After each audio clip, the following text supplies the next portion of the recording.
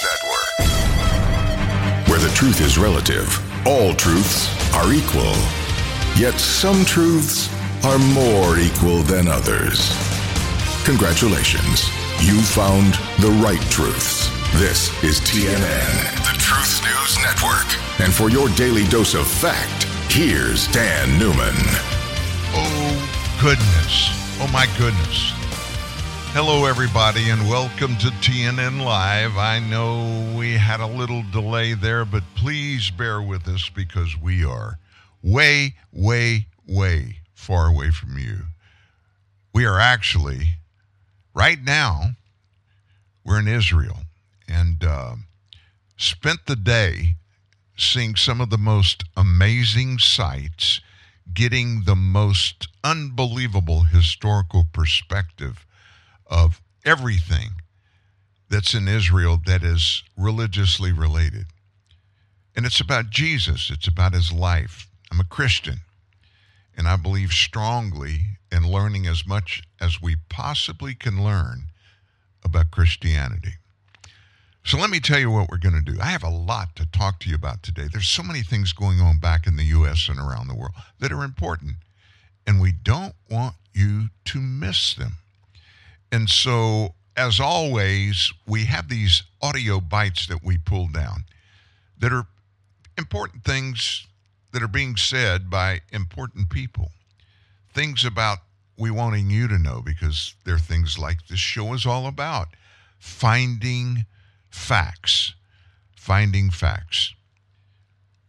We found some more facts today. Listen, folks, I'm 69 years old. In many civilizations in the past, nobody even ever dreamed or thought about growing to be 69 years old. It didn't happen. And today, except for you youngsters out there, today, when you look at me, my beard is a little white, and I've been bald for, 30 years, so that wouldn't make any difference. But we look when we're young. We look at old people that aren't really old. When I was young, I thought 50 years old was ancient. And when I hit 50, I thought 70 was ancient. In July, I'm going to hit 70, but I'm not going to be ancient. I'm going to tell you some personal things. We're going to do this show today. We'll be here Monday, Tuesday. We're going to spend time with you. And what we're going to do is relate things of today to world history things. Now think about that for a minute. You know, the world existed a long time before you and me. There were a lot of things that happened in other parts of the world, including, especially right here in Israel, that are very important to me and you. And we can't take those things for granted. We just cannot afford to do it. And yeah, there are a lot of dirty things happening in the world, a lot of bad things. You're going to hear about a few of them. We're going to put it in perspective. I'm going to give you my perspective in Israel today. Now, let me just tell you this. There's a big, big, big thing happened today over here. And you're going to hear all about it. And I thought it would be good. And this song title is going to give you a little hint about what the day is about. It's Stephen Curtis Chapman. And the song is called Dive In. Dive in. Think about that. The long-awaited rains have fallen hard upon the thirsty ground. I carved the way to where the wild and rushing river can be found. And like the rains, I have been carried here to where the river flows. Yeah. My heart is racing and my knees are weak as I walk to the edge. I know there is no turning back once my feet have left the ledge. And in the rush, I hear a voice that's telling me it's time to take the leap of faith. So here I go. I'm diving in, I'm going deep, in over my head. I wanna be caught in the rust, lost in the flow.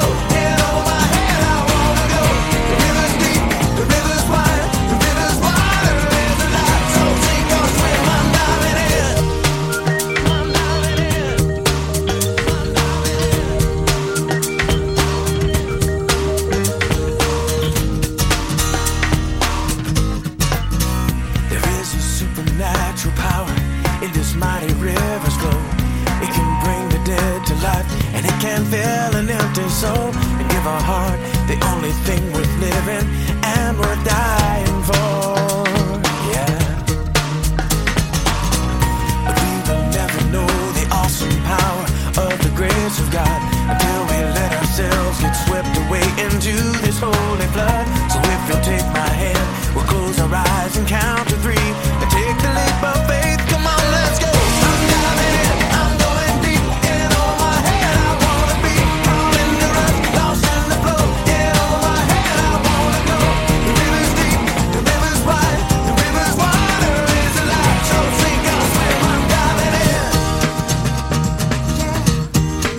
I'm diving in.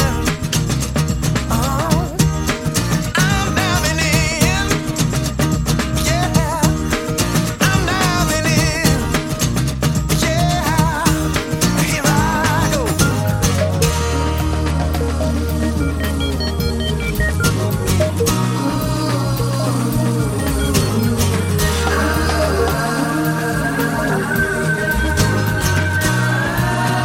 Come on, let's go. I'm diving in, I'm going deep. In over my head, I wanna be caught in the rush, lost in the flow. In over my head, I wanna go.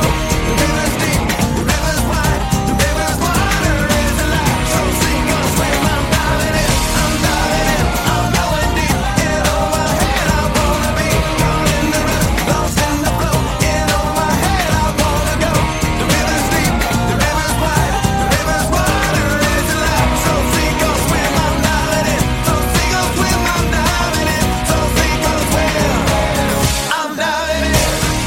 diving in. I'm diving in. Now, let me tell you what I want to start with. That song, Diving In, why it relates to what's going on over here right now in Israel, is that today,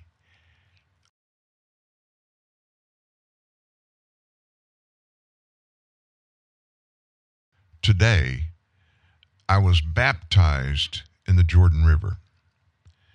Now, if you're not a Christian, that may be no big deal. But if you're a Christian, it's very symbolic because marking the very beginning of Jesus being the Son of God and the earth hearing about it. He was 30 years old. He was just a 30-year-old guy. All along, though, he was the Son of God that was sent to earth by his Father to live a life, 3.5 years at least, but live that life showing God to the world because people had gotten a little out of hand. You know exactly what I'm talking about. And so Jesus began his ministry. It was like he was going to announce, I'm about to start my ministry, when his cousin, his first cousin, John the Baptist, who was a preacher, and of course Baptist churches all around the world, he recognized his cousin that day for the first time was the Son of God when he baptized him in the Jordan River. And of course, if you know the story, when Jesus came up out of the water, God spoke from the heavens and said, "This is my beloved Son, in whom I am well pleased." Today, my pastor and my older brother, Denny Duron, baptized me, his little brother, in the Jordan River. And it started something new for me. Let me just say this for all of you listening in. We all get to places in our life where circumstances, they're just not what we want them to be. And there are circumstances that have caused us to look down on ourselves, tell ourselves, I'm not worthy. Look what I did. Or look what I didn't do. Or look what I said. And look what I'm doing with my life. What and who am I? A place of reflection is a good place to go every now and then. In fact, it's a good place to go periodically, because we all want to be doing the right stuff. We want to be walking the right path in our lives. We want to be with the right people. And how do we do that? It happens in communication with God through prayer. He told us that. And I'm going to make a confession. I want you to know I'm a Christian, a born-again Christian, have been for many, many years. Not in the ministry. I have a ministry of helps, and I exercise that every day in my life. And so finding the right place in your life means being comfortable with yourself because you're doing what God wants you to do. How do you find that? You pray. We were promised God would hear us. And you know what? When we ask him for something, if you go back and wait and listen, you're going to get an answer every time. Now, sometimes you don't get an answer, is your answer. But always in my lifetime, when I was honest, when I was sincere, when I was seeking, I got an answer that I could tell you. This came from God. And so when I came out of the water in the Jordan River, it was an amazing sensation because I was following in the path of Jesus. And when he was baptized and came up out of the water, a new thing started that day in his life. So I'm not saying that you have to get baptized in the Jordan River. I was baptized when I was young. I'm following the biblical principles by doing that, and it changed my life when I got baptized the first time. But this time, oh my goodness, I got to tell you, it was life-changing for me. Yeah, I was 69 years old and life-changing. How could that ever happen? Well, while you slept, we were up in Israel. And they were up in other parts of the world. And a lot of things happened already today. There will be more things that will happen in your day. But I want to touch base with you about a few things, the important things that are happening. And we're in an environment now politically around our world and socially around our world where we're so uncertain about everything. We're told stuff that we sense when we hear it. It's not true. I'll give you a couple of examples.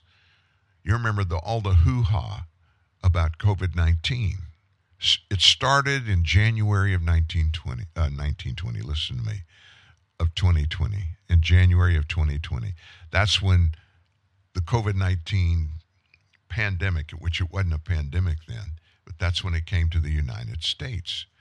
Dr. Anthony Fauci was immediately called in to be the anointed one to head it up for the Trump administration. He's an immunologist. He's a virologist. Long time. He's been around for a long time.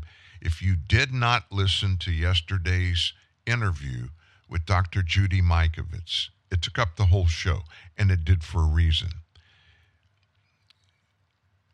I recorded that the day before we left to come to Israel, which was yesterday. And I got a chance to listen to a little bit of it. I'd heard it many times. It happened. I interviewed Dr. Judy Mikovits, and if you listen to it, you'll find out what that was all about, who she is. She is more of an expert on virology than is Tony Fauci, Dr. Fauci, and they work together. She knows him. And in June of 2020, this is 4 months into our experience with COVID-19, she came on the show.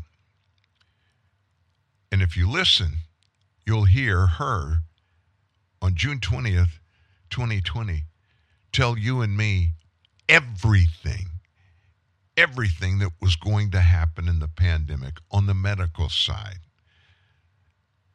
You know exactly what I'm talking about. How much information was shoved down our throats from the experts, Dr. Deborah Birx, Tony Fauci himself, and others from the White House. We had to take it as this is the stuff because it was coming from the White House. And Tony Fauci was anointed to be the virologist of the world.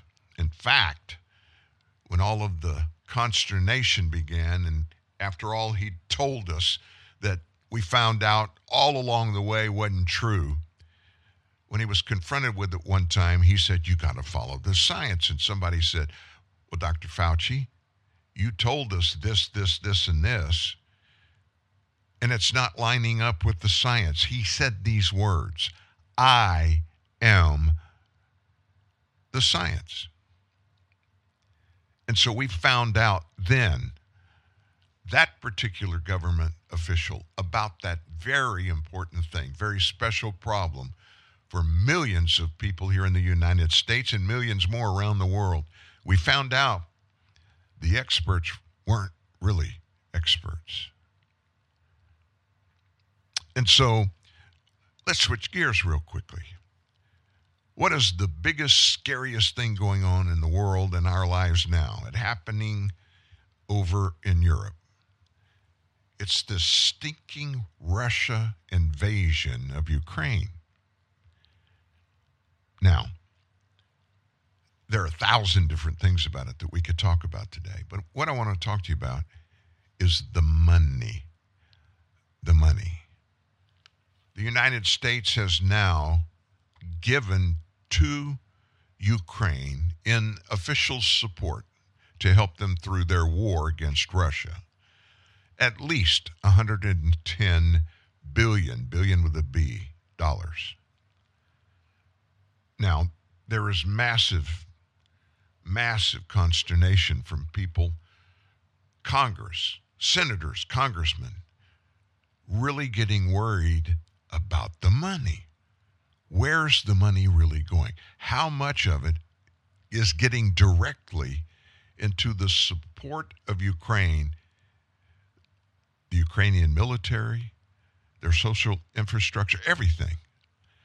How much of that $110 billion has been being used? Now, if I'm a company owner, and if I wanted to go to the bank and borrow money for my company for a specific purpose, I'm going to use this for this, and this. The bank will usually watch me along the way to make sure I use the money they lent me or gave to me to do the things that they gave it to me for. We're at that point now. I mean, when you hit $100 billion that you give to somebody, you kind of want to know what's going on. Do you remember, if you're a regular here at TNN Live, you remember the interview? I did actually 3 interviews with Dunstan Teo. Dunstan is a Christian. He's an amazing guy. He's a brilliant guy. He is the largest owner in the world of cryptocurrency. And that's a fact. He's a multi-billionaire, a Christian guy. He made all his money in cryptocurrency. And he's a specialist. He also, because of his position in many cryptocurrency companies, he has a vision of circumstances going on right now behind the scenes. And he sees a lot of good, but he sees a lot of bad. On our show, he told us that the cryptocurrency that was sent from the United States to Ukraine, most of it was in cryptocurrency form, that it was done purposely that way instead of transmitting funds the normal way. And it's because, I don't know if you know or understand this thing, but when you get cryptocurrency and it comes to you, Nobody else can access your cryptocurrency unless they have not only all the information of that cryptocurrency, but the owner of that cryptocurrency creates a file and sends it to one person. That would be, if they're going to give it, they would give it to you. There'd be a long algorithm when you transferred it that would be specific to that transfer only. Okay. Nobody else would know where it goes. You can't tell. It's like a bank that can look at the wire transfer stuff and know where it goes and who it went to. Cryptocurrency, that's not the case. Nobody will even know where it went unless you tell them. How much went unless you tell them. So, it is factual that a bunch of that money went to other people. And some of those other people are politicians. How about that? That's just one thing. So, a lot of members in Congress are now cranking down and saying, where did our money go to? So, Samantha Power, you know her. She was in the Biden administration at the top in the United Nations. She is today the administrator of the U.S. Agency for International Development. It's called USAID, AID. She gave public affirmation during a CNN Live town hall last night.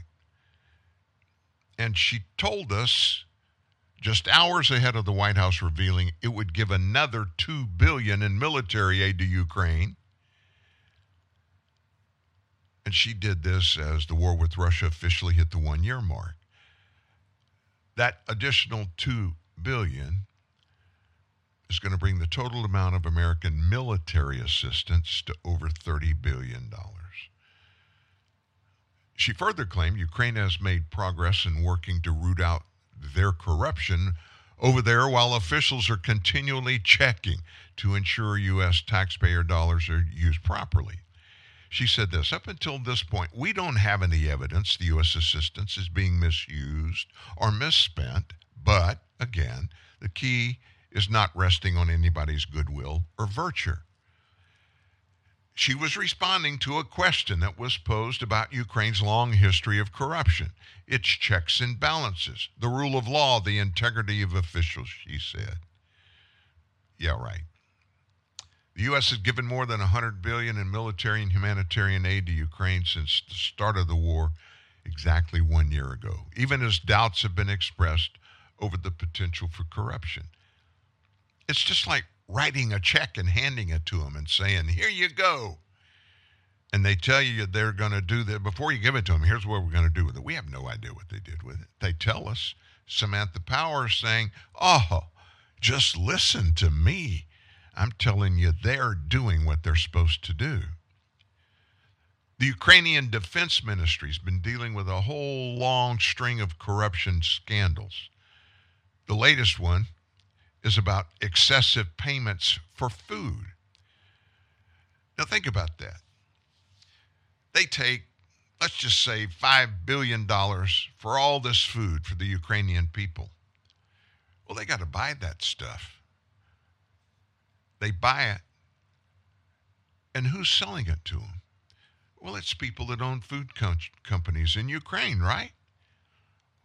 We don't know who those people are, but we do know from our past history in the United States, a lot of bad people get in the middle of such transactions, and maybe they cut a deal with the buyer or people that work for the buyer, and they sell it at one price, but the real cost is less than that to the provider. Other allegations include dubious military contracts with under-the-table kickbacks. To who? Deputy ministers in Ukraine. The sale of military equipment, including American hardware, ours, to international buyers, and embezzlement from the national winter aid budget. Last month, President Zelensky of Ukraine, he was looking to clear the air by sacking a string of officials in the wake of corruption allegations. In acknowledging this, Samantha Power explained the U.S. Government Accountability Office launched a brand new initiative to help Ukraine expand its auditing institution, which she said will be needed for reconstruction of Ukraine. I trust them, don't you? Power added the U.S. does not provide for resources like paying health workers or providing disability support to Ukraine unless the officials see a receipt for an expenditure and acts on a basis of reimbursing Ukraine for its spending. Novel idea, follow the money, get verification. Some House Republicans have been crying pretty loudly about their doubts about the continued U.S. support for Ukraine and questioned how the money being sent there is being used, seeking to begin an audit of the money trail. And of course, remember this, folks. It's the United States of America. We trust everybody, and we trust all our politicians. And so I got to just tell you this. For me, here's my way of handling politics. Every such instance, when somebody that's in the middle of it, somebody that's in the group that's sending money, making sure it's spent right, if they're a politician or currently a political bureaucrat in the system, whatever they say, I doubt, just because of what they do. Even if I know them, I'm going to question, well, we got $100 billion, we spent $100 billion, and every dime of it went for the betterment of the Ukraine people in this war against Russia. That will happen again and again. I could tell you all kind of stories to explain it. I'll tell you one. Rock climber. Great rock climber. He's climbing by himself. And there's this one sheer cliff that he's always been wanting to get up. And so he starts climbing. And he climbs. And he climbs. He gets about 2/3 of the way up. He's hot and sweaty. He's got to rest for a minute. There's a rock-like opening, a crevice right there. And he pulled himself up on it to sit down for a minute before he finished the climb. And over in the corner of this little crevice in the dark was a rattlesnake coiled up. And he saw it and he jumped back, and the rattlesnake spoke to him and said, "Oh, mister, don't worry about me." And the guy said, "Well, you're a snake." And the guy said, No. I'm trying to figure out a way to get up off this rock crevice. If I don't, I'm going to die. And he looked at the climber and said, "Hey, would you take me up the rest of the way? Can I go with? If you don't take me, I'm going to die." And the guy said, "If I did that, you're a snake. You'd bite me." And the rattlesnake said, "I wouldn't dare do that because then we'd both die." So they talked for a little bit, and finally the rock climber, he gave in, and he wrapped the snake around his shoulders. And sure enough, he gets out there and he starts to climb. And it's just sheer. I mean, it's hard. And just as he gets to the top to pull himself and the snake up over, the snake couldn't resist it. And he bit the guy in the neck. And it shocked the climber, and he threw his arms back, lost his grip, both of them, plummeting down to certain death. And as they're falling, the climber said, "You promised me, you told me that you wouldn't bite me." And the snake looked at him and said, "You knew I was a snake when you picked me up." Ukraine has always been full of snakes. We know it. We hear about it all the time. Remember, President's son, somewhere between $60,000 and $80,000 a month to serve on the board of Burisma Holdings, a natural gas company in Ukraine. Think about that. Hunter had no expertise, no knowledge, no background in fossil fuel energy, and especially not natural gas. So why would they Burisma Holdings. Why would they hire Hunter Biden? Oh my gosh. And then there's President Biden when he wasn't president. And there's a video we've showed over and over again here at TNN Live of him sitting with a little panel in front of a group. And he told the whole story about the Burisma Holding things in Ukraine, the former president of Ukraine. United States had committed to help them with a guarantee of $100 million loan guarantee. And Joe had the authority to do it. Joe, if you didn't know this, during the Obama administration was appointed by Barack Obama to be the U.S. liaison with Ukraine. So he was over there all the time helping them. Yeah, right. He was helping them. And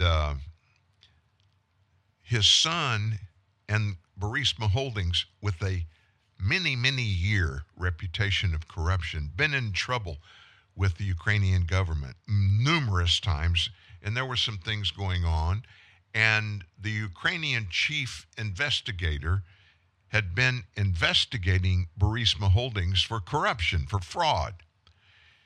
And so it was getting really serious. So Joe told a story. He's sitting down with the president, and he said, look, this prosecutor over here is investing Burisma Holdings, and they've been doing it for a long time. There's no there. There's no there. You need to fire that prosecutor. Well, the president said, no, we're investigating him for fraud ourselves. But I'm not going to fire him. We don't know that. And Joe looked at him and said, well, you know that $100 million loan guarantee I've got here to give to you? And Joe said, if you don't fire that prosecutor, you don't get this loan guarantee. And Joe bragged and said, he said, I'm leaving, our plane's leaving, going back in 9 hours. If that prosecutor's not fired, you don't get the loan guarantee. And Joe said these exact words, and I'm going to abbreviate one of them. He said, and son of a bee, the guy fired him. The president fired him. He was gone. There's so much corruption in politics. I don't need to tell you that. So during a town hall on CNN yesterday, White House National Security Advisor Jake Sullivan, he said that President Biden was advised by the military that those Abrams tanks that the U.S. agreed to send to Ukraine, he said that wouldn't make sense for the war. Germany said it wouldn't give the tanks. It would make sense unless you, the United States, provides your tanks. President Biden said, if me providing Abrams tanks, even if it's not the most sensible military move, will help unlock German tanks to get to the front lines and also will sustain alliance unity, I will do it. Sullivan, he responded to a question by the host, Fareed Zakaria, on why the U.S. seems to resist sending weapons before changing its mind by stating, so first, Fareed, the way that our military and our intelligence community make recommendations for the president is they look at the needs of the Ukrainian military during the phase of the war that we're confronting at the time. As we head into the spring, what Ukraine really needs is armor, infantry fighting vehicles, and yes, tanks. Now, and we're providing those. The president was advised by his military, Abrams tanks, the American tank, doesn't really make sense for this fight. What they really needed were Leopard tanks, German tanks, that a bunch of countries in Europe own, but the Germans said, we won't provide our tanks unless you, the United States, provide your tanks. And President Biden said, if me providing Abrams tanks, even if it's not the most yada, yada, yada, yada, if this will help unlock those German tanks to get to the front lines and also will sustain alliance unity, I will do it. Have any idea what that whole thing was about? Think about where those expensive, very expensive, multi-million-dollar every copy of our tanks, they're the most sophisticated tanks in the world. Joe's not giving Ukraine the money to buy those tanks. Joe's providing the tanks.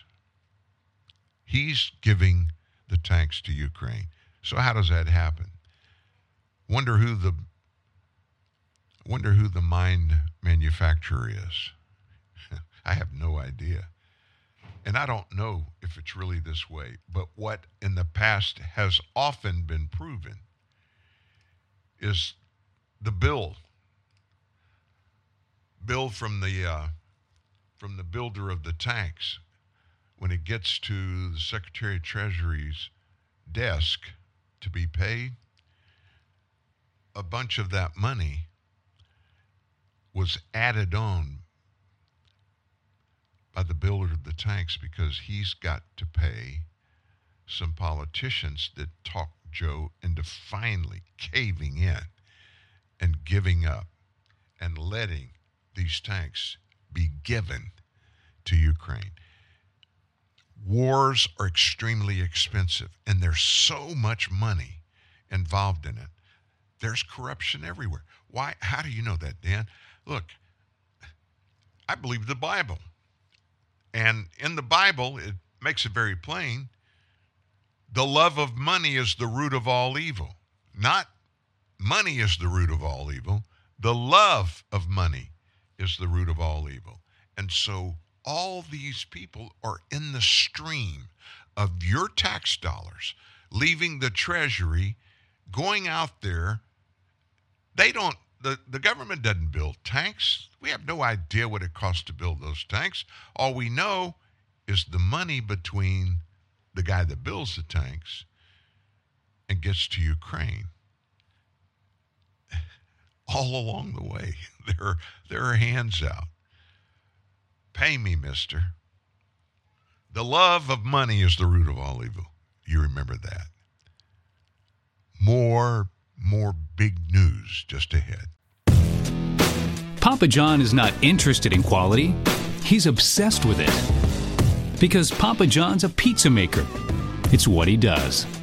That's why you've got Papa's Quality Guarantee, signed by the man himself. Love your pizza, or we'll deliver another absolutely free. It's my guarantee. Better ingredients, better pizza, Papa John's. And right now, save 25% when you spend 25 pounds or more online. I'm Chad Hall, and I'm here with the first ever Silverado ZR2. This is probably the first time you've seen this truck, but I've been racing a prototype version for over a year. We just inspired this pre-production truck you see behind me. Let's go see what it'll do. Gonna do the same run. Copy. It's got phenomenal power, acceleration, good ground clearance, skid protection, and you've got the Multimatic PSSV shocks, so it's just going to be that much more of a fun truck.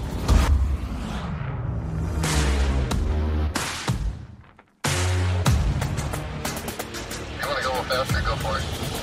Copy. It's an amazing truck. You're going to want to get your hands on one.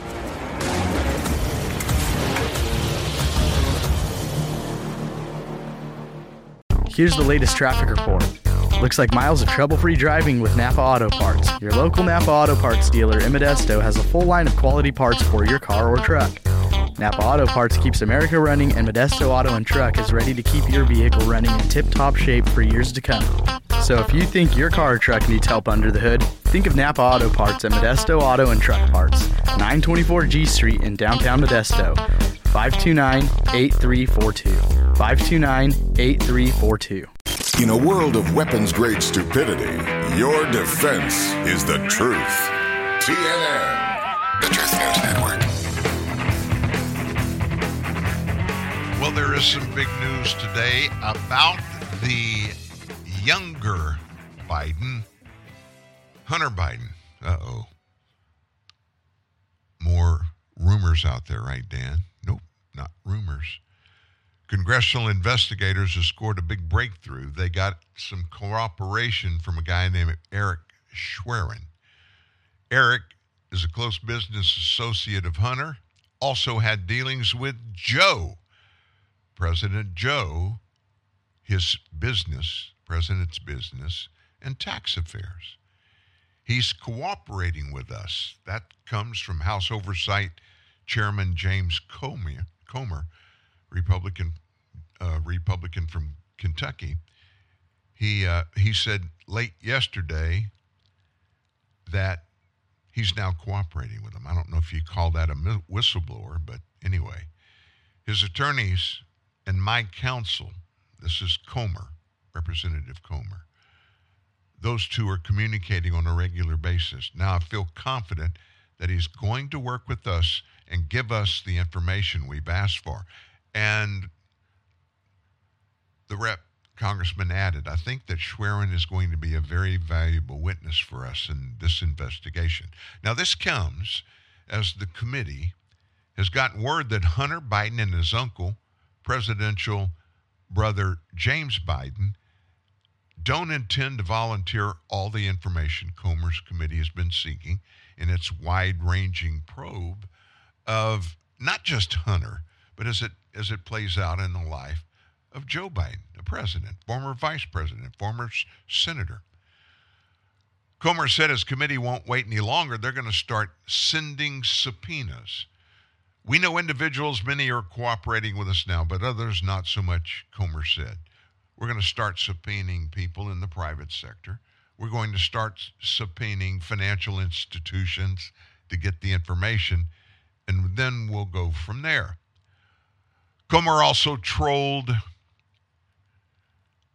Hunter for refusing to fully cooperate, saying the lack of cooperation seems to undercut Hunter's claims that he had nothing to hide. If I were Hunter, Comer said, and I'm as innocent as his lawyers and the little guy that works in the White House and that attacks me every day says he is, I would want to clear my name in front of the House Oversight Committee.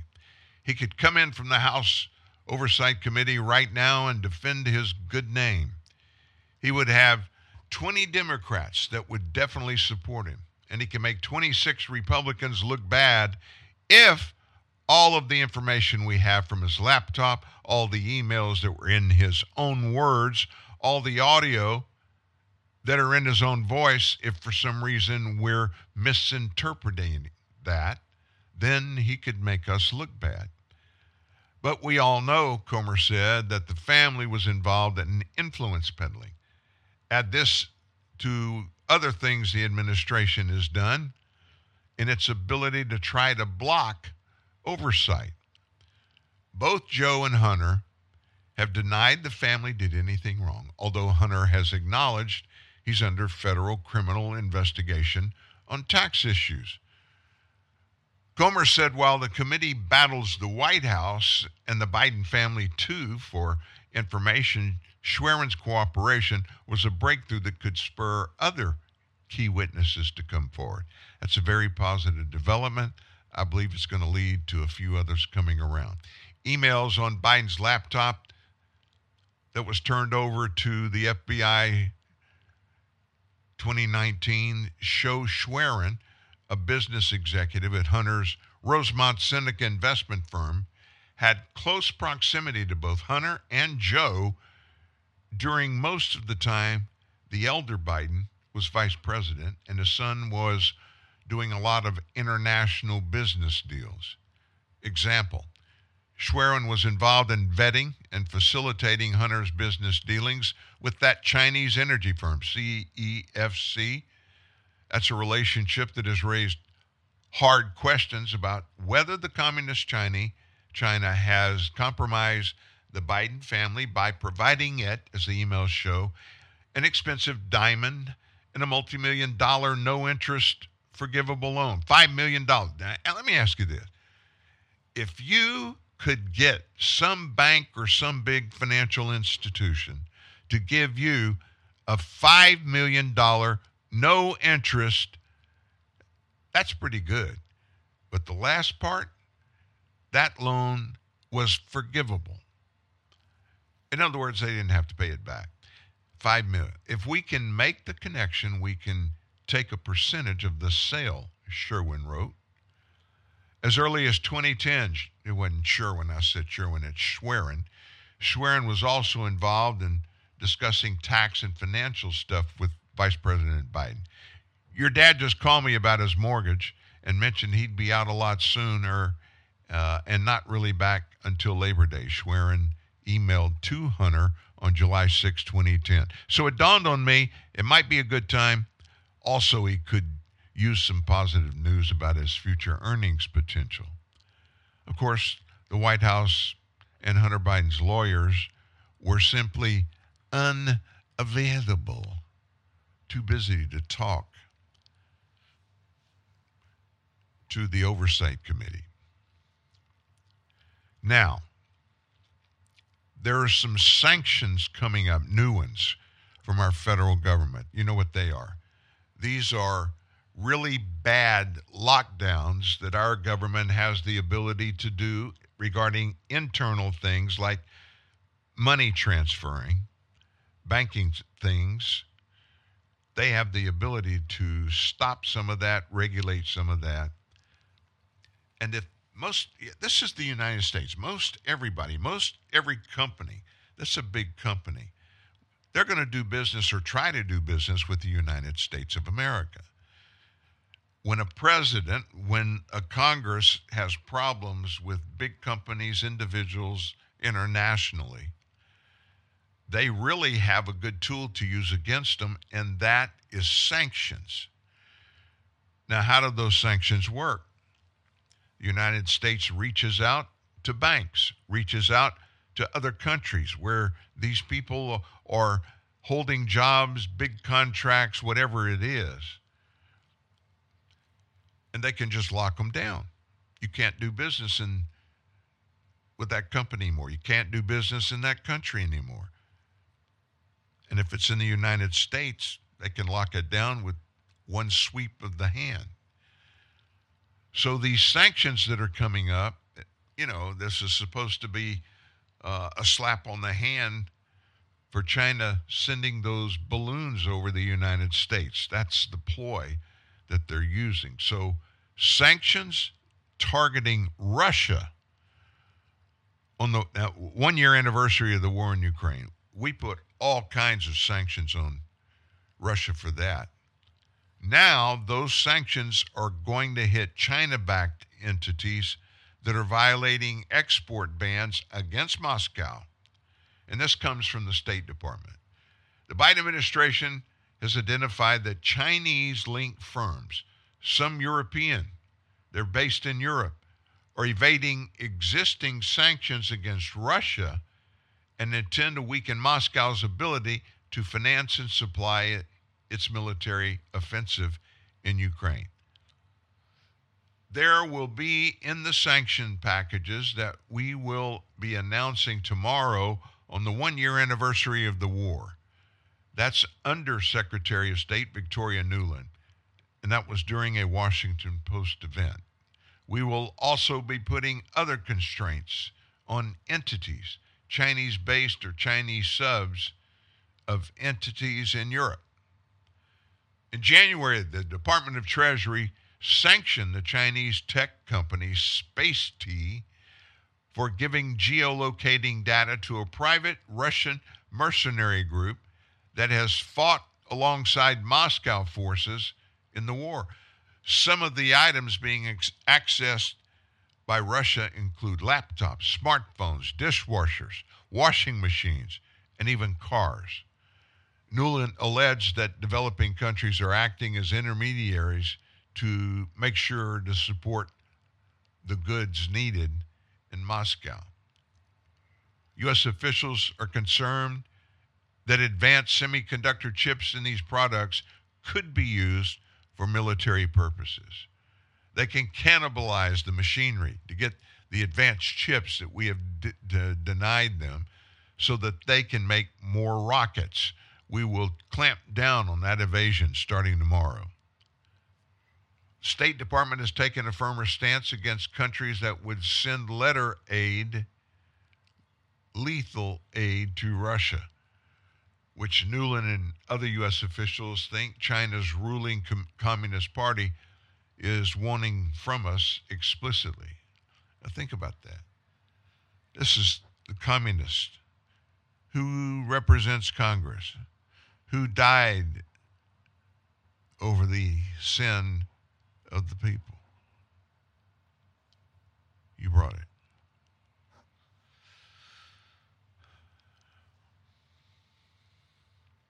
On Thursday, when asked by NBC whether the Biden administration would share intelligence behind these suspicions about Russia and China, White House Press Secretary Karine Jean-Pierre said that they have no plans to do so, but it's not off the table.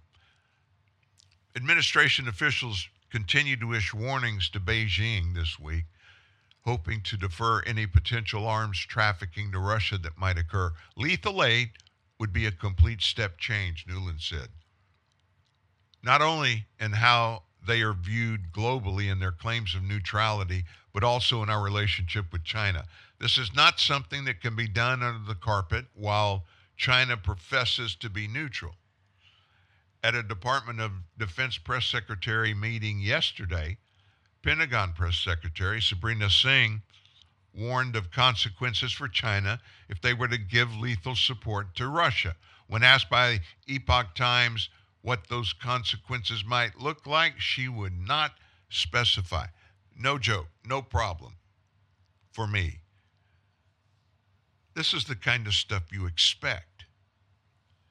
Why be shocked when what is always happening when one set of circumstances are thrown together happens again? Nothing's new on the United States of America.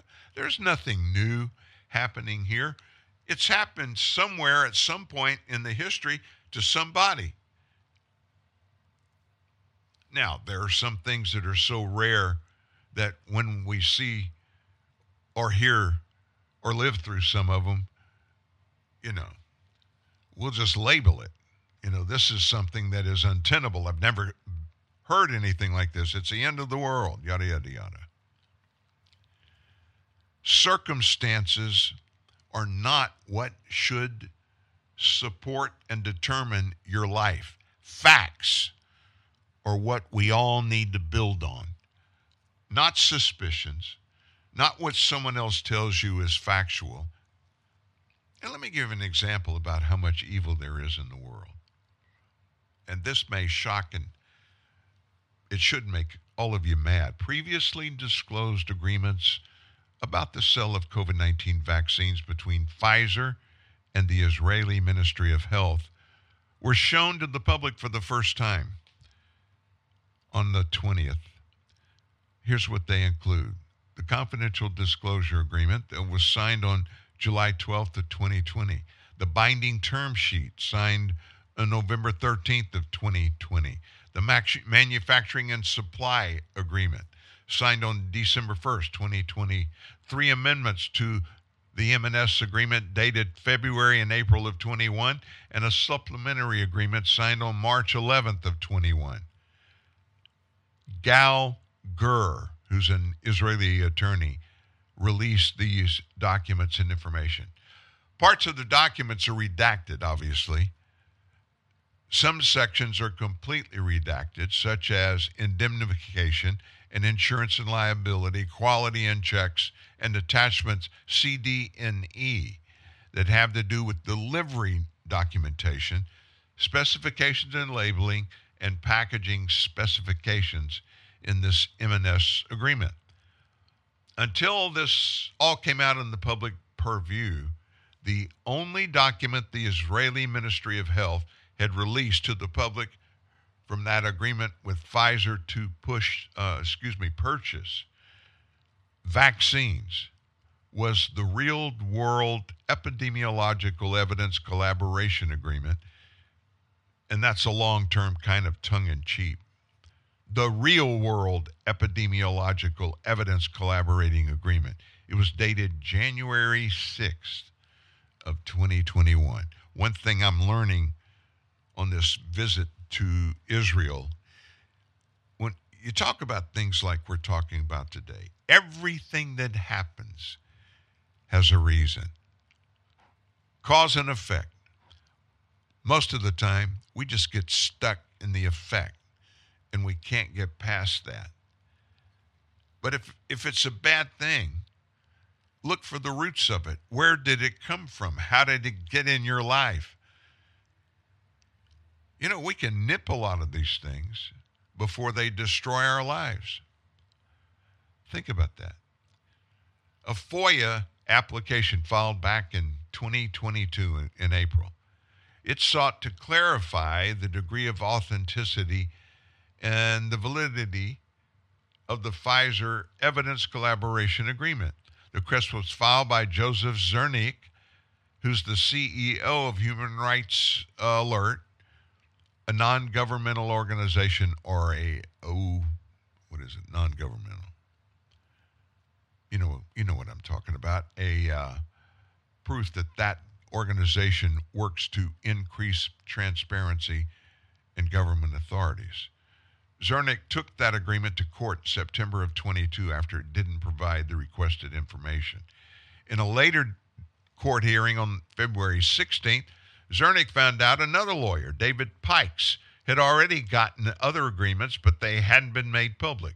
Pfizer got those documents in January of 22 after taking MOH to court.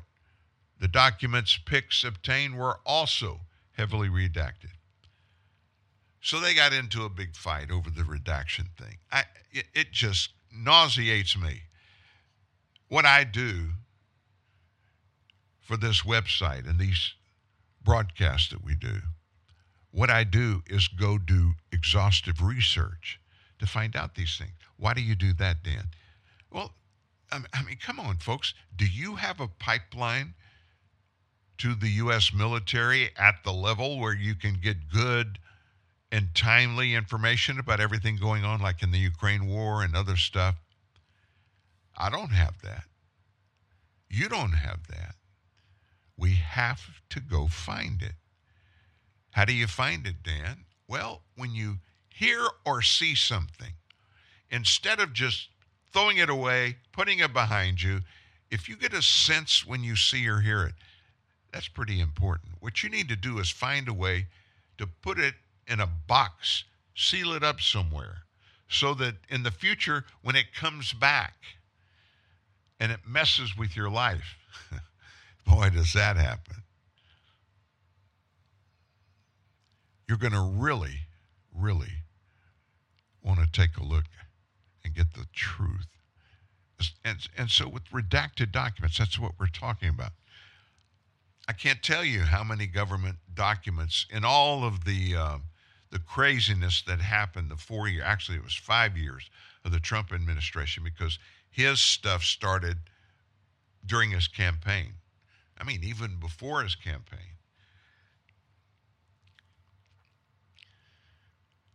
According to this response to Zernick's appeal dated October 22nd, the MOH argued they had presented the court with explanations for the redactions in the evidence collaboration agreement during Pike's appeal. They said that the court had been of the opinion that the redactions in this agreement are justified. Pikes explained that he asked for the unredacted agreements, but as a personal matter and as a public matter, according to the summary documented review. Pike said it was important information for the public because COVID policies had pushed widespread vaccination in the public. You think? I want to make sure that the policy of the Ministry of Health adopts is not based on personal considerations, but on public considerations, Pike said in court. I want to know who signed it so that there's not a conflict of interest. Pikes also obtained the evidence collaboration agreement in a slightly less redacted form and the additional agreement signed by the MOH representatives with significant parts redacted. After looking at those, he agreed for the appeal to be dismissed. During the February hearing in Zernick's case, the MOH tried to claim in court there's no need to discuss any further these redactions since it was examined during Pike's appeal. Their lawyer argued that even though there was no ruling made in Pike's appeal, the same balance of interest versus public interest had already been explained. Yet the judge said that no judgment had been made on the matter of the redactions according to the summary of hearing. Now, why are we talking about redactions? You understand how that plays into the political process. The United States government is split into three different parts. They're equal parts. In other words, none of the three has any say-so over the other two, and it's vice versa walking around the room. So when they have that oversight, they need to have the facts, they being the United States Congress. They're charged with oversight, making sure that all the people, all the companies, individuals or businesses, when they're using taxpayer dollars, given taxpayer dollars, it's normal in previous administrations for real accountability from even before before the first check is written. You got to present me with a plan, the whole plan itself, what its end goals are, how much money do you need or want, and document all that. When you start redacting agreements that are principles in this conversation, it sends up a red flag in everybody's mind. Why would you have to redact anything? What are you hiding with that redaction? Why not just give us the whole truth and nothing but the truth, and just give us the straight spot? You know what would happen in the United States if that was part and participle of being in public? Tensions would drop by 50%. People's hatred and anger with the government would just go away. But that hasn't happened. And I don't think it's going to happen anytime soon. I just don't. You know this, there's a bunch of stuff happening in Ohio, not good stuff, right on the border with Pennsylvania. We're talking about East Palestine, Ohio. A former fire chief up there yesterday said that the controlled burn that released those toxic chemicals into the air and water derailed many may not have been necessary. Now, what does that mean? That fire chief thinks that was all a planned idea, everything, including the train wreck. That Norfolk Southern train carrying hazardous chemicals detailed on February 3rd in East Palestine. A controlled burn was performed days later to prevent an explosion. Silverio Caggiano, Administrative Deputy Chief at Mahoning County Hazardous Materials and WND Response Team. Boy, what a title.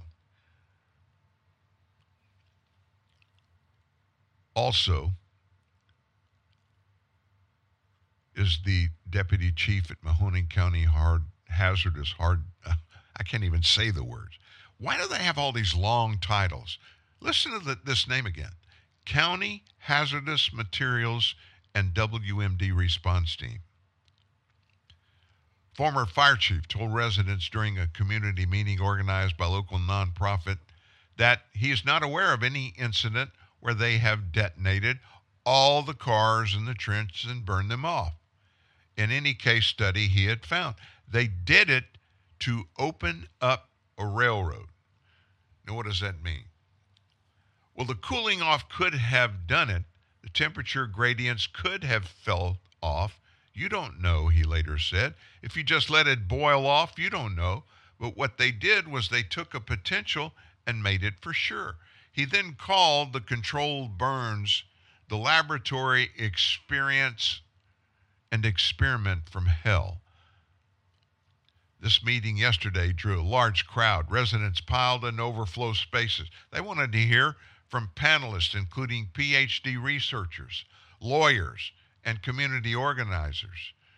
Residents brought up concerns about how the related chemicals could impact their health, how safe if they in their homes and workplaces, and whether government officials made the correct decision when responding to the derailment. The EPA tested more than 550 homes. Think about that, 550 homes somebody's got to spend some time walking, right?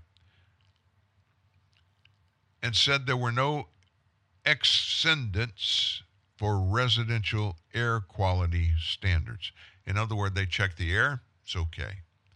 Stephen Lester, who's assigned director for all of science at Centers for Health, Environment, and Justice, sat during the meeting, and he said the EPA is not testing for dioxins, which are groups of chemical compounds. He said that dioxin can cause symptoms, including skin reactions, could remain present in that area for years. The EPA has made one major mistake in their testing process thus far, he said. It was ignoring dioxin, almost pretending like it didn't exist. One resident said during this meeting he could smell an odor when he tossed a rock into the creek. Now think about that. How would that smell get on that rock? Panelists encourage residents to have their soil and water tested and to receive baseline physical to document their health levels. Jamie Wallace, community organizer, said at the start of the meeting she demanded a toxicologist test her home, and the report found it unsafe after she was told and able to return in 10 days after the derailment. That didn't happen. It's not going to happen. So we're still messed up over there. You heard Mayor Pete finally went down there yesterday. What in the heck did he say? He did not say anything directly related to what's going on there. He just tried to brush over it and make it so that nobody would think anything was bad there by finding out the bad circumstances, and they would be better for them if they didn't hear anything. And so when that happens, when it appears, especially from a federal government guy, when you hear that kind of stuff, you think, oh my gosh, what is going on? What's the scandal? There has to be one. We're still looking, but I'll guarantee you there's one there. And it's being used right now.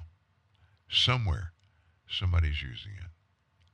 Well, how did your week go? Did you have a good one at work?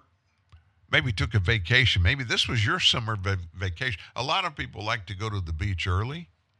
And when you go to the beach early, you're going to be there. And especially if you're a beach person, you go to rent a condo somewhere on the beach. When spring break happens and when schools get let out, people flood those beaches. Think about going to the beach a little bit earlier than you went before. You can usually get a better rate for the condo, too. Give it a whirl. You might like it. The truth. Straight. No chaser. TNN. The Truth News Network.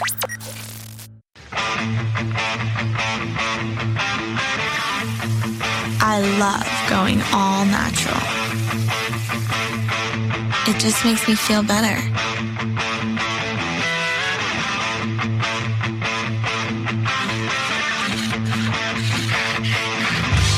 Nothing between me and my 100% all natural, juicy, grass-fed beef. Introducing the All-Natural Burger, the first ever in fast food. With no antibiotics, no added hormones, and no steroids. Only at Carl's Jr. What are you doing? Should we pick him up? He has Bud Light. He has an axe. But he has Bud Light.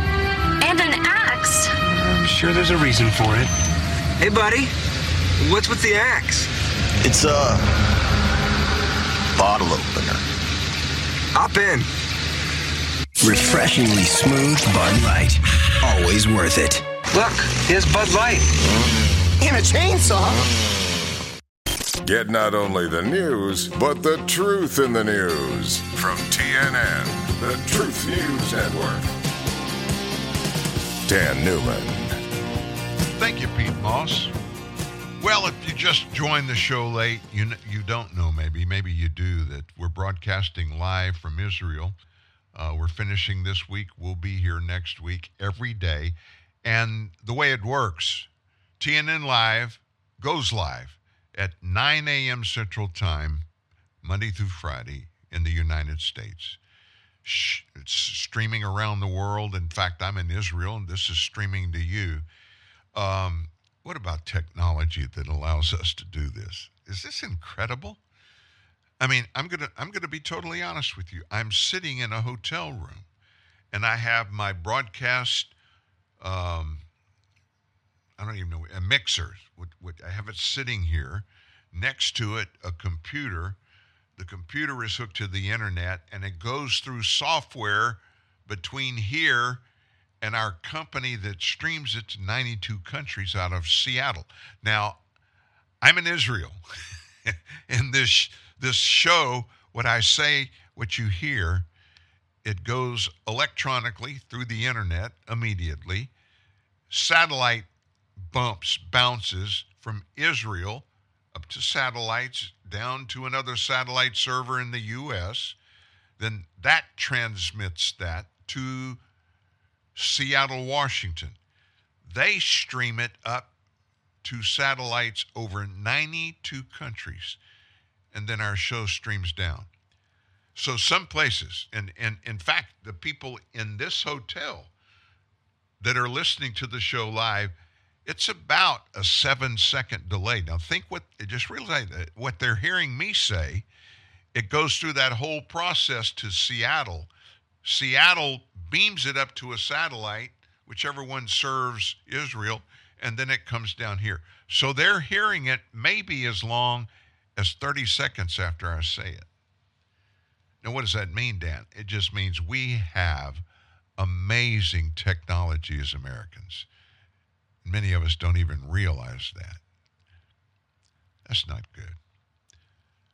So we like to hear what Tucker Carlson has to say often, because the guy, he's on top of everything. Now, he is one of those young guys, and he has a way. Some people like his way. I happen to be one that does, because he's usually out front. And everything he says is usually, maybe sometime tongue-in-cheek, but it's usually right on about what's going on. Last night's show, Tucker talked about all of the stuff going on in Washington, D.C. under President Biden's watch. Time is running out for the president. Now, how could Jesse Waters spin that? Here's Jesse. Moving on's never easy, especially if you have no one to pass the torch to. Just ask the Bucs. Who's going to play quarterback now that Brady's gone? Or who do you leave your company to if your son's an idiot? Forget it, I quit. I can't do this anymore, man. My head's about to explode. My whole life sucks. I don't know what I'm doing. I don't know where I'm going. My dad just died. We just killed Bambi. I'm out here getting my ass kicked, and every time I drive down the road, I want to jerk the wheel into a bridge embankment. Just like in politics, we have succession plans.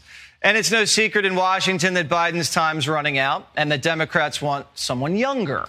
For them, that guy was supposed to be Mayor Pete. And since Pete was only just a mayor, they had to give him a job to beef up his resume. So they gave him transportation secretary. The job was supposed to literally transport him into the White House. How do you screw that job up? Well, Pete found a way. Transportation secretaries don't have scandals, but Pete does. From the supply chain crisis to the airline drama to paternity gate, Pete was bricking layup after layup after layup. Already on thin ice, a toxic train wrecked in Ohio town, and Mayor Pete didn't speak about it for nearly 2 weeks.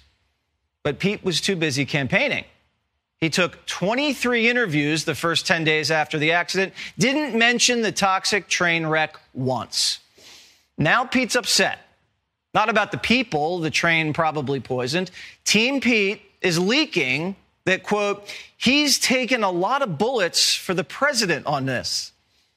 This isn't how the succession plan was supposed to shake out. Right as Democratic power brokers were trying to yank Kamala off the ticket, Sneaky Pete was supposed to be creeping in.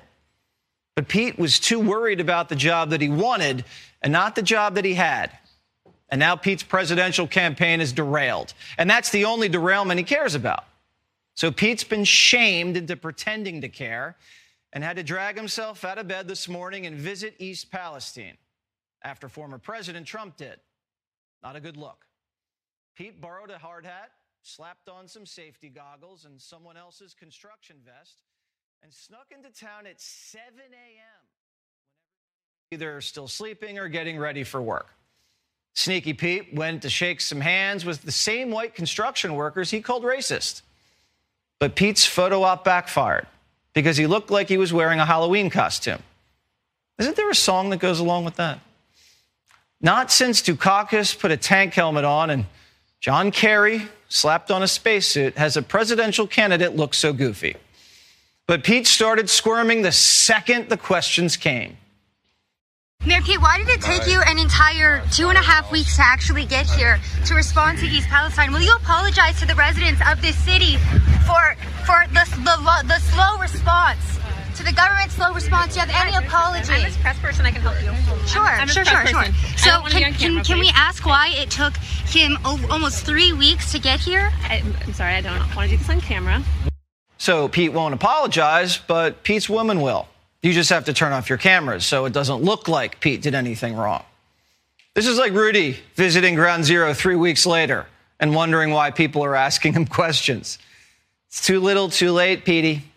And everybody there knows that. Well, everybody but Pete. What do you say to residents who say you're too little, too late? I say that we're with residents right now. Mr. Secretary. We're going to be here before, as we were in the first hours. Why did it take you 3 weeks then, Pete Buttigieg? Finish my answer to the first? Well, we're saying it's too little, too late because it took you 3 weeks to get here. Is that okay to you as the Department I can't tell of I can't tell what Transportation the question is, Secretary? But I'm on my way to answer a lot of the question is, do you think that you've done a good job as the, Secretary of the Department of Transportation? Yes, I'm proud of what FRA and PHMSA have done here from day one. So Sneaky Pete says he's proud that it took him 3 weeks to show up to a toxic train wreck. And he wouldn't have had it any other way. Would you still be here if President Trump wasn't here yesterday? Yeah, the timing of my visit is based on trying to be here with the community, but also trying to not be in the way of NTSB. Maybe I got that timing right, maybe not. But the most important thing for me right now is that doesn't wind up allowing people to change the subject and block needed rail regulation. I'm on my way to the media availability. Do you think it was a mistake for Biden to go to Ukraine? Can you ask Biden why he was able to go to Ukraine before visiting the people of East Palestine, please? Can you ask Joe Biden that? Why is Pete riding an SUV into East Palestine? Hasn't the town been polluted enough? So Pete shows up before anybody notices, hides behind white construction workers, runs away from reporters, and doesn't talk to a single resident. I didn't see Pete hugging anybody. I didn't see Pete drinking the water. The guy didn't put his arm around a single person and tell him everything's going to be all right. And this is the guy Democrats think can be president? Kiss a baby, skinny dip in a creek, Pete. Tell the rail company you're going to throw him in prison. By the way, the rail company could have prevented all of this. Alan Shaw's conductors didn't even hit the brakes until the third warning. Listen. I can tell you this much. This was 100% preventable. The train passed 3 wayside defect detectors, which identify overheated bearings. Upon passing the third detector with a temperature of 253 degrees above ambient, a critical audible alarm message sounded, instructing the crew to slow and stop the train to inspect the hot axle, and the wheel bearing failed. Car number 23 derailed. So Norfolk Southern ignored 3 warnings that their train was overheating. And when it was time to hit the brakes, it was a little too late. So I don't know if you can blame Trump for this one, guys. If I was an East Palestinian, I'd sue the pants off Alan Shaw. Mayor Pete knows this falls on the rail company, but he's still going around blaming Trump and even blaming reporters for doing their job. Mayor Pete, who didn't talk about the toxic train wreck for almost 2 weeks, is upset about misinformation. There's no question that there have been enormous amounts of both information and misinformation injected into this situation, none of which is to the benefit of the community when it comes to that misinformation. So I lost my train of thought. Is that supposed to be a joke? Because we've covered Pete for a couple years and he never loses his train of thought. That's why people want him instead of Kamala, because he can actually talk. But maybe Pete's onto something. He wants to be president, so he's following in Joe's footsteps. He's ignoring problems, he's blaming misinformation, and then sticking his foot in his mouth. Maybe I'm wrong about Pete. He's got this presidential thing down. Lie to everybody, and then tell them the water's safe, and then blame misinformation when people don't trust you. It's like the COVID playbook all over again. Don't go there and tell these people they're victims of misinformation when the government's the one that's been lying to them, telling them the water's fine and then going out and breathing in the air. Go out there, hand out some bottled water, kiss some babies, wrap your arms around them. Don't go there 3 weeks later and tell them to do things you should have been doing. The country should be wrapping their arms around the people of East Palestine, not as a political football, not as an ideological flashpoint, not as a gotcha moment, but as thousands of human beings whose lives got upended through no fault of their own. And I think that includes visits, not just big official visits from the government, but just people who've seen the news and whose hearts go out to the community here. Again, our producers poured through footage all day, and we couldn't find a single image of Pete wrapping his arms around anybody in East Palestine. Pete didn't have time to hug anybody. He had to get back to private time with Chasten. Hey, Sean Hannity here. Hey, click here to subscribe to Fox News YouTube page and catch our hottest interviews and most compelling analysis. You will not get it anywhere else. Jesse, he hit the nail there. And did you know, you heard him talking about Mayor Pete, and then you heard from Mayor Pete himself.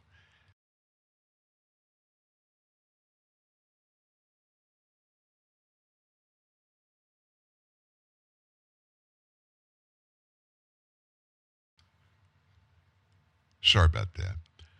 Mayor Pete himself was making excuses and telling Americans, oh, no. You don't need to worry about the way the government, me, of course, he's the one that should have responded from the very beginning, and he didn't. But he's trying to find a way to excuse himself. But did you know this? The president of the United States, Joe Biden, first tweeted about the Ohio disaster not until the day before Trump's visit. Now think about that. President Biden was silent on Twitter about the train wreck until the day before Trump decided he was going to East Palestine himself. After the train wreck prompted evacuation of residents of the town because of toxic chemical exposure, any other president would have really gotten on the bus really quickly, not Joe. He waited till the day before Trump was to get there to East Palestine. During the same time, he tweeted about Ukraine 8 separate times. So no big deal. Nothing going on here in the United States, but look at Ukraine.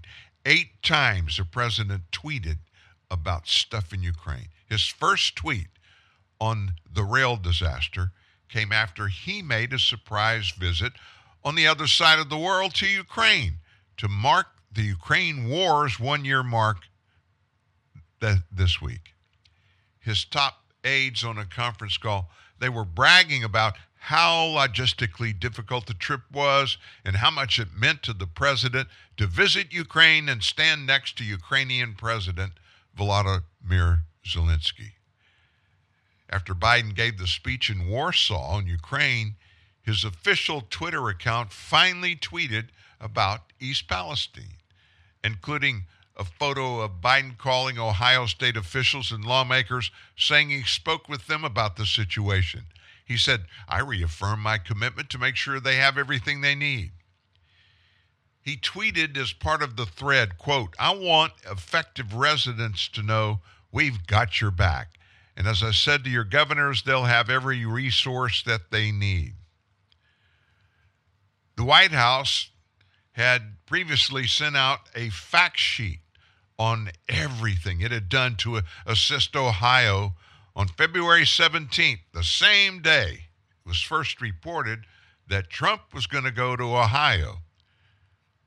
Mayor Pete finally showed up a day after Trump, snapped at a reporter who asked him if he had a message for the people suffering from the disaster, and of course he refused to answer. His press secretary also refused to answer questions on camera, including the question of why it took 3 weeks for Buttigieg to visit East Palestine. It's very, very obvious. I'm not saying this about every government servant. There are a lot of people in D.C. that they're really there for good. I honestly can tell you, I don't know. If you put them all in a big room and you had the ability to go around and look at every single person there and know when you looked at them if they were good, if they were really public servants, or if they were in it for something else, I would bet you if you had all of those totaled up and you knew the real answers to all of that question, it would be about 60-40. 60 being the bad guys, 40 being the good guys. In other words, the swamp, as former President Trump named it in his campaign for president, Washington, D.C. is the swamp. The swamp is probably full of more alligators than there are good people in the United States Congress. Why would the president wait that long? And why would he send, nobody mentioned this, why would he take another $2 billion with him to Ukraine when he went, when the people of that Ohio town were devastated, still are, have no idea what the heck is going on, what's really happening to their air and their water?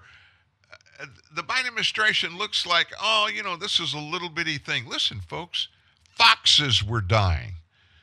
Not just birds and fish, even foxes were being found dead all around. That could surely be a telltale sign, especially to the people in the U.S. government. There's something really big going on. Oh, if that had happened, not just in a little town, but maybe in a big city that, all the big cities, they have Democrat mayors, many of them in Democrat states. They'd be all over it.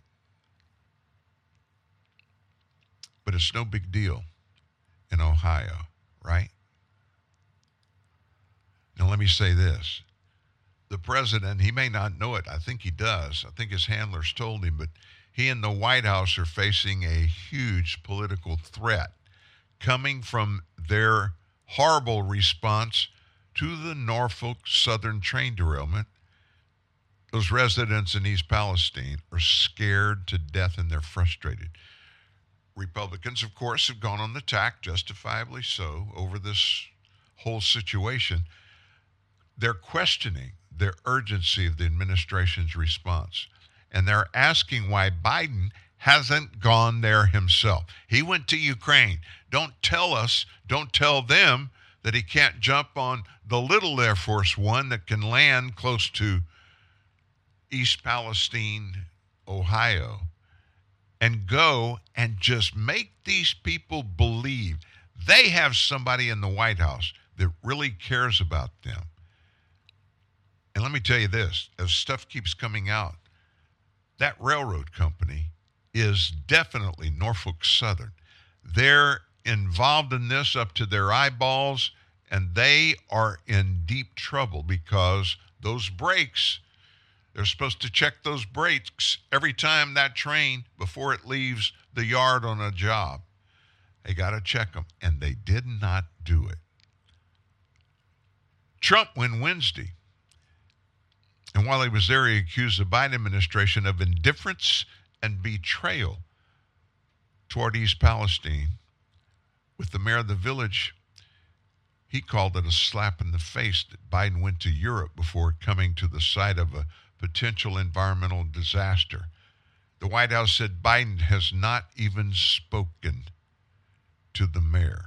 Now, this was as of yesterday. It's not as if Biden is at a political low point. He returned late Wednesday from that dramatic trip to Ukraine and Poland, completing a secretive and complex visit to an active war zone that has no U.S. military presence. Listen, we're not there. We're not there. Our Army's not there. Our Air Force is not there. We have spent at least $110 billion in Ukraine. Think about that for a second. We're not even involved in the war.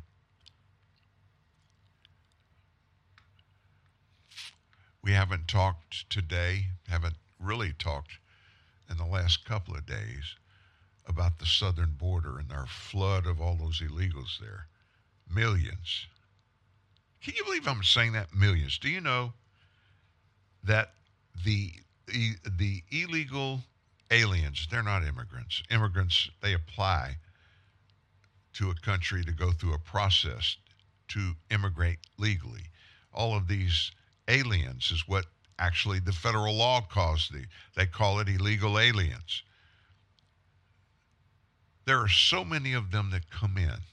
If we got their accurate number, well, let's just throw that to the side. The numbers that we know, the ones that did come through the port of entry, or they came through between the port of entries, but they were accosted and they were taken to these immigration centers and logged in. So we know the number of those, but there are how many more that slip through the cracks. They're here and nobody knows who they are. The gotaways. Forget about them. Just talk about the numbers that we know here. Do you know we have states, 19 states, that have fewer people in their states than those numbers of these illegals that have come here? Just the numbers we know. And guess what? Immigrants are talking about another place to get into the United States. Believe it or not, our southern border is not the only place that's experiencing a dramatic increase in number of illegals coming into the country. Customs and Border Protection reports record numbers of encounters with illegal migrants at America's northern border with Canada. And I wondered when all this began, how long will it take for them to figure, the people that are coming through the southern border? And they go through all of this stuff. Believe it or not, there's consternation about coming across our southern border because we're far more prepared to handle that than we are at the northern border because there's just not that much of illegality, people coming in from Canada over there. There just hadn't been much. Border Patrol said this: while the southern border garners most of the attention, both of America's borders are wide open because of the failed policies of this administration. That's Robert Law, who's the director of the Center for Homeland Security and Immigration with the American First Policy Institute. So far, fiscal year 2023, that started, if you don't know it, October 1st. Some 55,000 illegal migrants have been encountered at the northern border. Nearly as many were encountered in 20 and 21 combined. Now, right, I said that number, 55,736, and I said, that's not many. But that's at the southern border. If the trend continues, and the northern border is going to have a record number of encounters this year. In fiscal 2022, Border Patrol reported 109,535 encounters at the northern border. This administration is setting all the wrong records, exposing American communities to potential national security threats because of its refusal, our government's refusal, to defend the homeland. So because of these illegals at the southern border, some Border Patrol agents have been moved from the northern border to help in sectors along the southern border. What does that mean?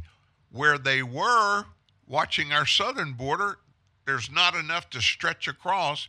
We were short in the first place. And so that just opens up the southern border to greater numbers coming in.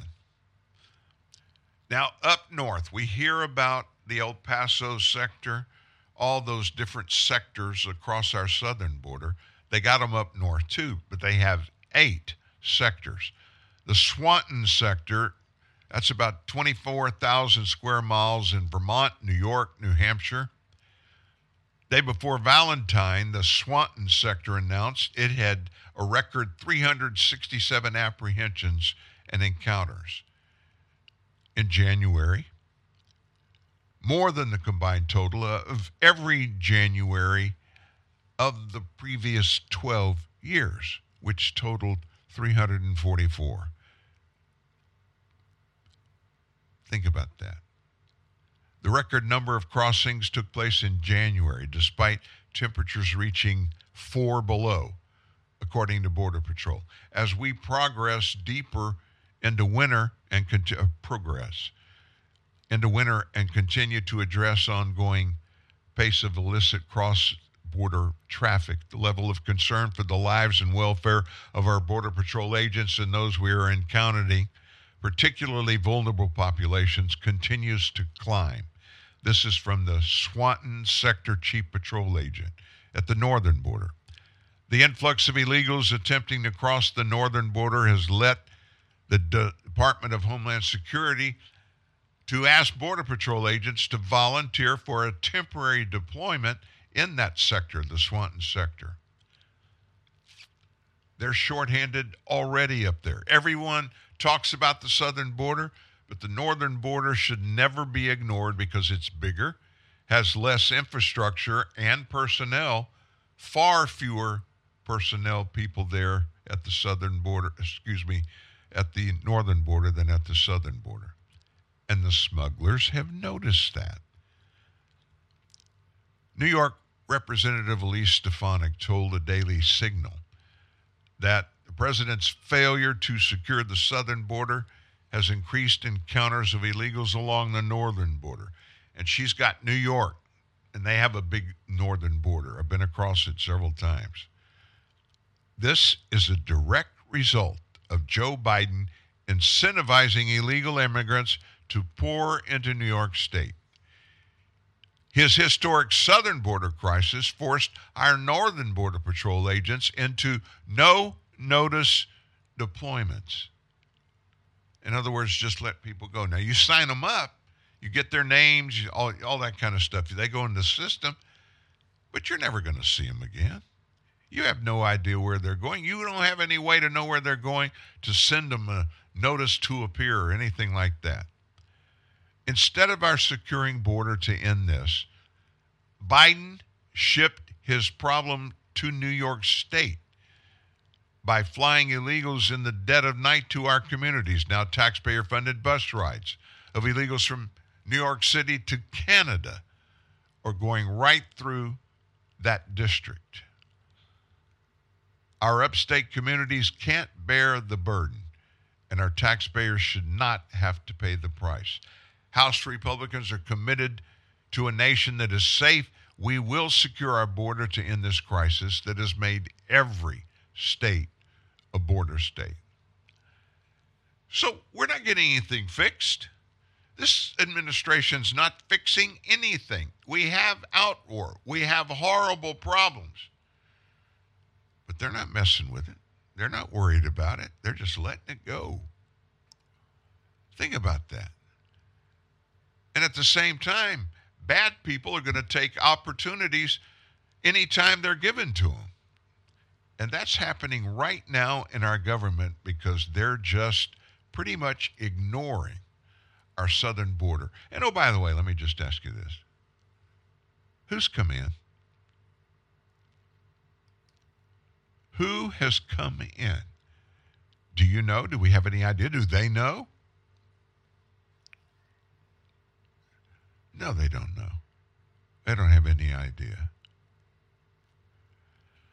Oh my gosh, our president, just to be honest with you, he's just flat out lost it. And he's proving that on his own. We don't have to weigh in with our opinions. He's got a lot going on himself.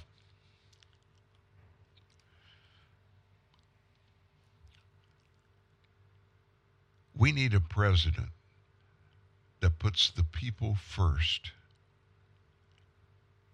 Puts the people first. That's what they all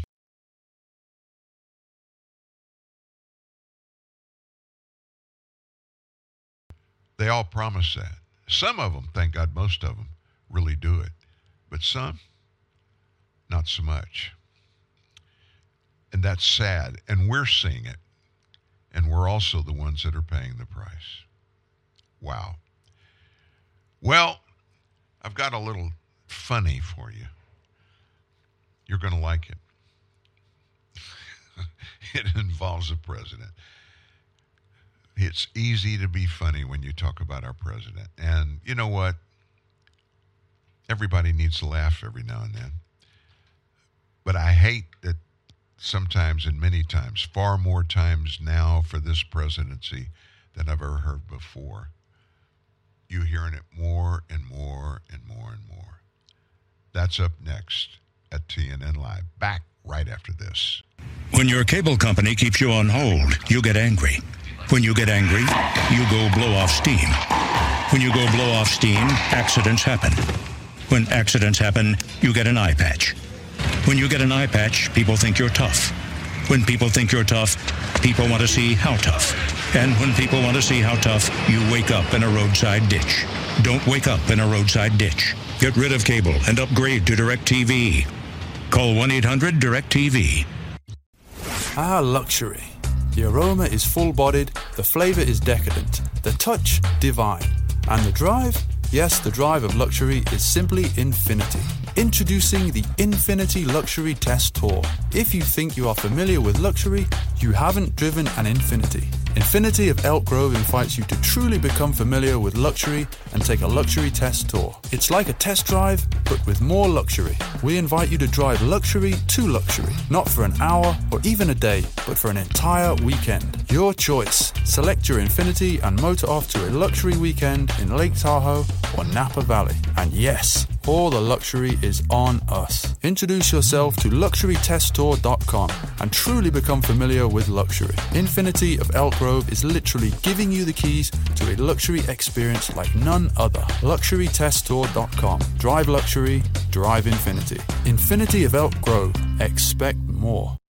Yo, some people think it don't make sense that I'm a horse whisperer. Fancy prance, yo! But you know what else don't make sense? Bye. I mean, it's good for you, but still somehow tastes amazing. Sideways fancy prance, you heard? Yeah. Clippity-clop, clippity-clop. Yo, I just whispered all of y'all. Too easy.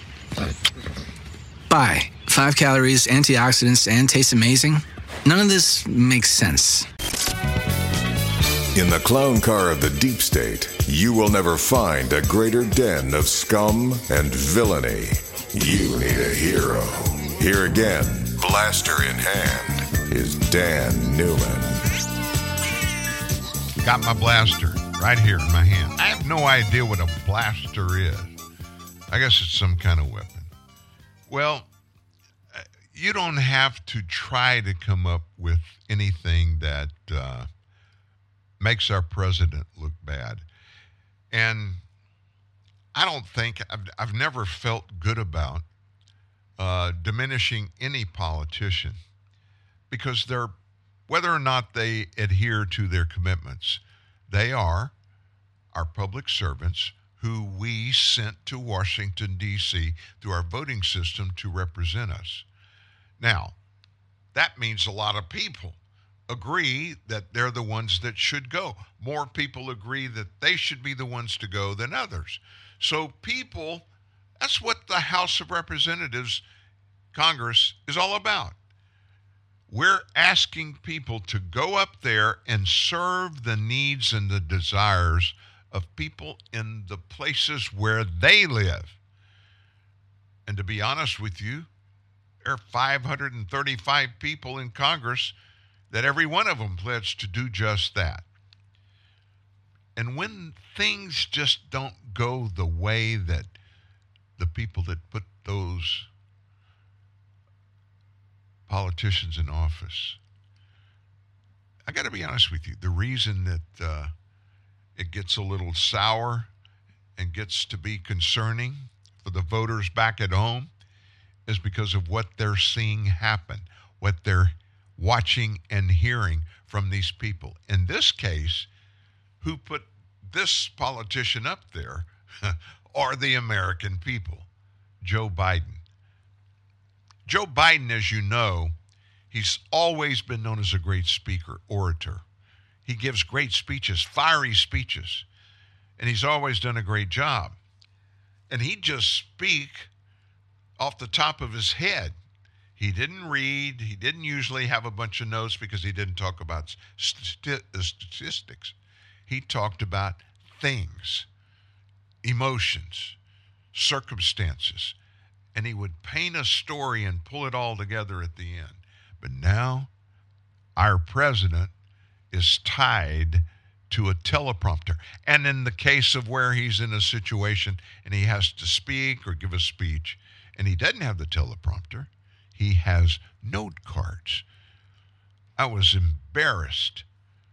I was horrified to watch when he was speaking when he first got to Ukraine the other day. He didn't even look at the people he was speaking to. He looked down the whole time reading from a note card. That's not Joe Biden. That's not the Joe Biden that was so fiery all those years in the Senate. And now Joe Biden is fighting his problems with the teleprompter of all things. We're not looking for a new Cold War, but I make no apologies, and we will compete. And we'll responsibly manage that competition so that it doesn't veer into conflict. By President, stop moving what's this thing called? Teleprompter. But I make no apologies. I make no apologies. Things have begun to change. End of quote. In the past 3 weeks, end of quote. In the past 3 weeks, the jobs that are going to be created here. But I make no apologies. I make no apologies. Joe makes no apologize, because Joe fought the teleprompter and it won. You know, you have, if you've watched and listened, you have seen and heard dozens and dozens of circumstances. What these politicians don't realize when they go up there, they're in front of the world. And now, because technology, well, look, I'm speaking to you right now from a hotel room with a technological setup that includes a MacBook Pro, a board that our stuff is hooked to, microphone, and it's being sent up from here over the internet, and it ends up at Seattle, Washington, and then it beams to 92 different countries. And as far as how this sounds, I mean, I'm not going to brag about me, but I'm going to tell you, if I didn't tell you, if you did not know where I was at all, you would think I was in our studio back in Shreveport, Louisiana. It's amazing that you can see anything, because don't think for a second this is not happening. Everything a politician does and says, somebody got it on video and it's on YouTube. I promise you that happens all the time. And so we're watching the decline of our president. And it's sad. And I'm going to tell you something now that we all must do. Jesus himself warned us. What you're supposed to do is pray for those who are in authority over you. It doesn't matter how bad they are. It doesn't matter what political party they're in. If they're in an office, that means somebody, the people of that town, that city, that county or parish, that state, these people that are serving, they came from these places because people sent them there. We sent them there to serve. And if they have problems, what good does it do for us to get mad at them, to talk bad about them? It doesn't do any good. In fact, what we're supposed to do is pray for those who are over us. And what you hear there is a piece of equipment making a bunch of noise. See, I told you. Back to the southern border, you know, New York City Mayor Eric Adams. He was a really big high up in the New York Manhattan Police Department. And he was really good in that job, apparently. He got elected to be the mayor because of that specifically. But it's sad that after he got elected, he just quit immediately doing what he promised he was going to do if the people in New York elected him to be their mayor. And boy, did he go absolutely crazy when Texas governor, you hear my friend, that piece of equipment again? You hear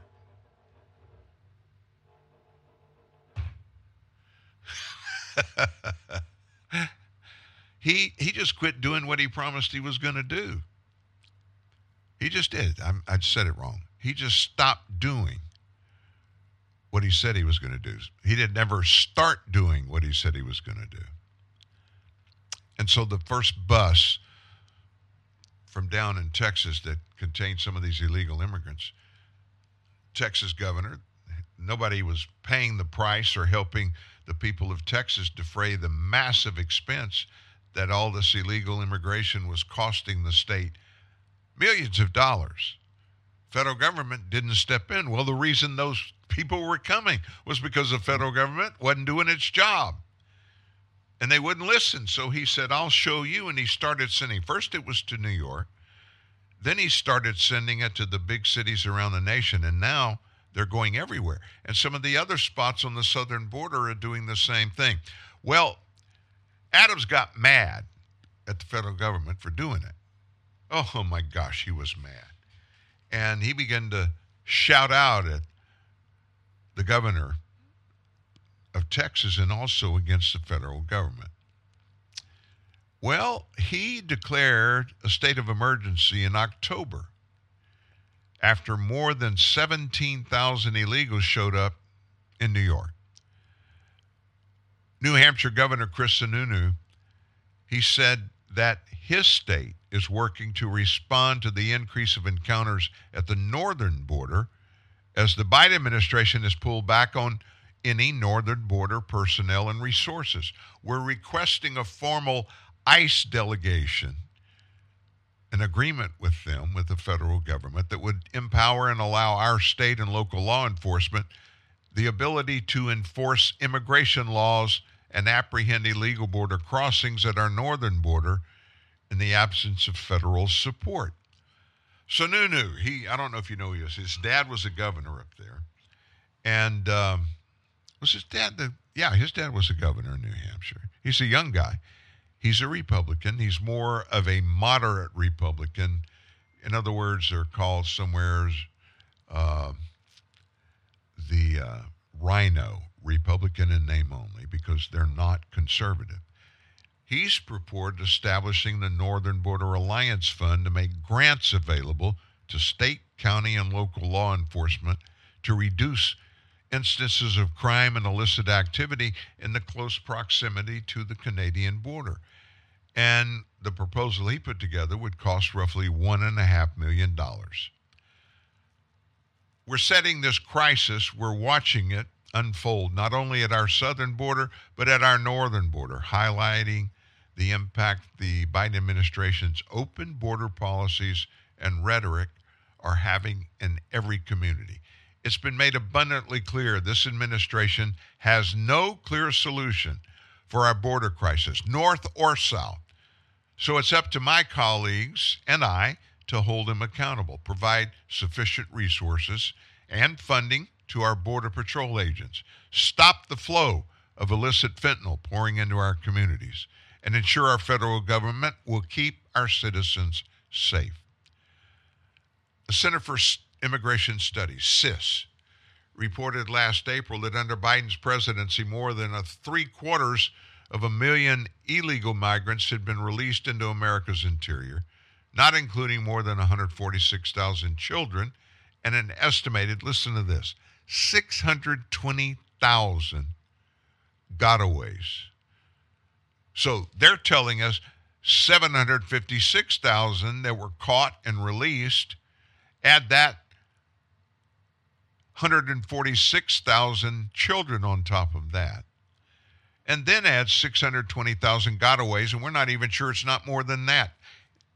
Whether it's the southern border, northern border, or even our airspace.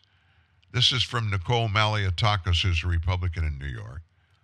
And the latter referring to the unidentified objects the military has recently shot down in our airspace. Government's, she said, top priority must be to protect our homeland. Biden's open border policy makes it clear. And she added, his administration has abdicated its responsibility to keep the American people safe. Here's what we all need to understand. It's not just you and I that are sworn and we are held accountable for how we respond to the laws in our cities, our towns, our parishes or counties, our states, and even when we are in the United States of America, we have federal law. We are obligated, and we basically, when we are citizens, even when we're natural born, immigrants as well that come here the legal way and they become citizens, we are bound to listen to the laws of the land and act accordingly. And politicians, every one, they swear an oath to do that too. Well, I want to tell you, there's at least 140 federal immigration laws.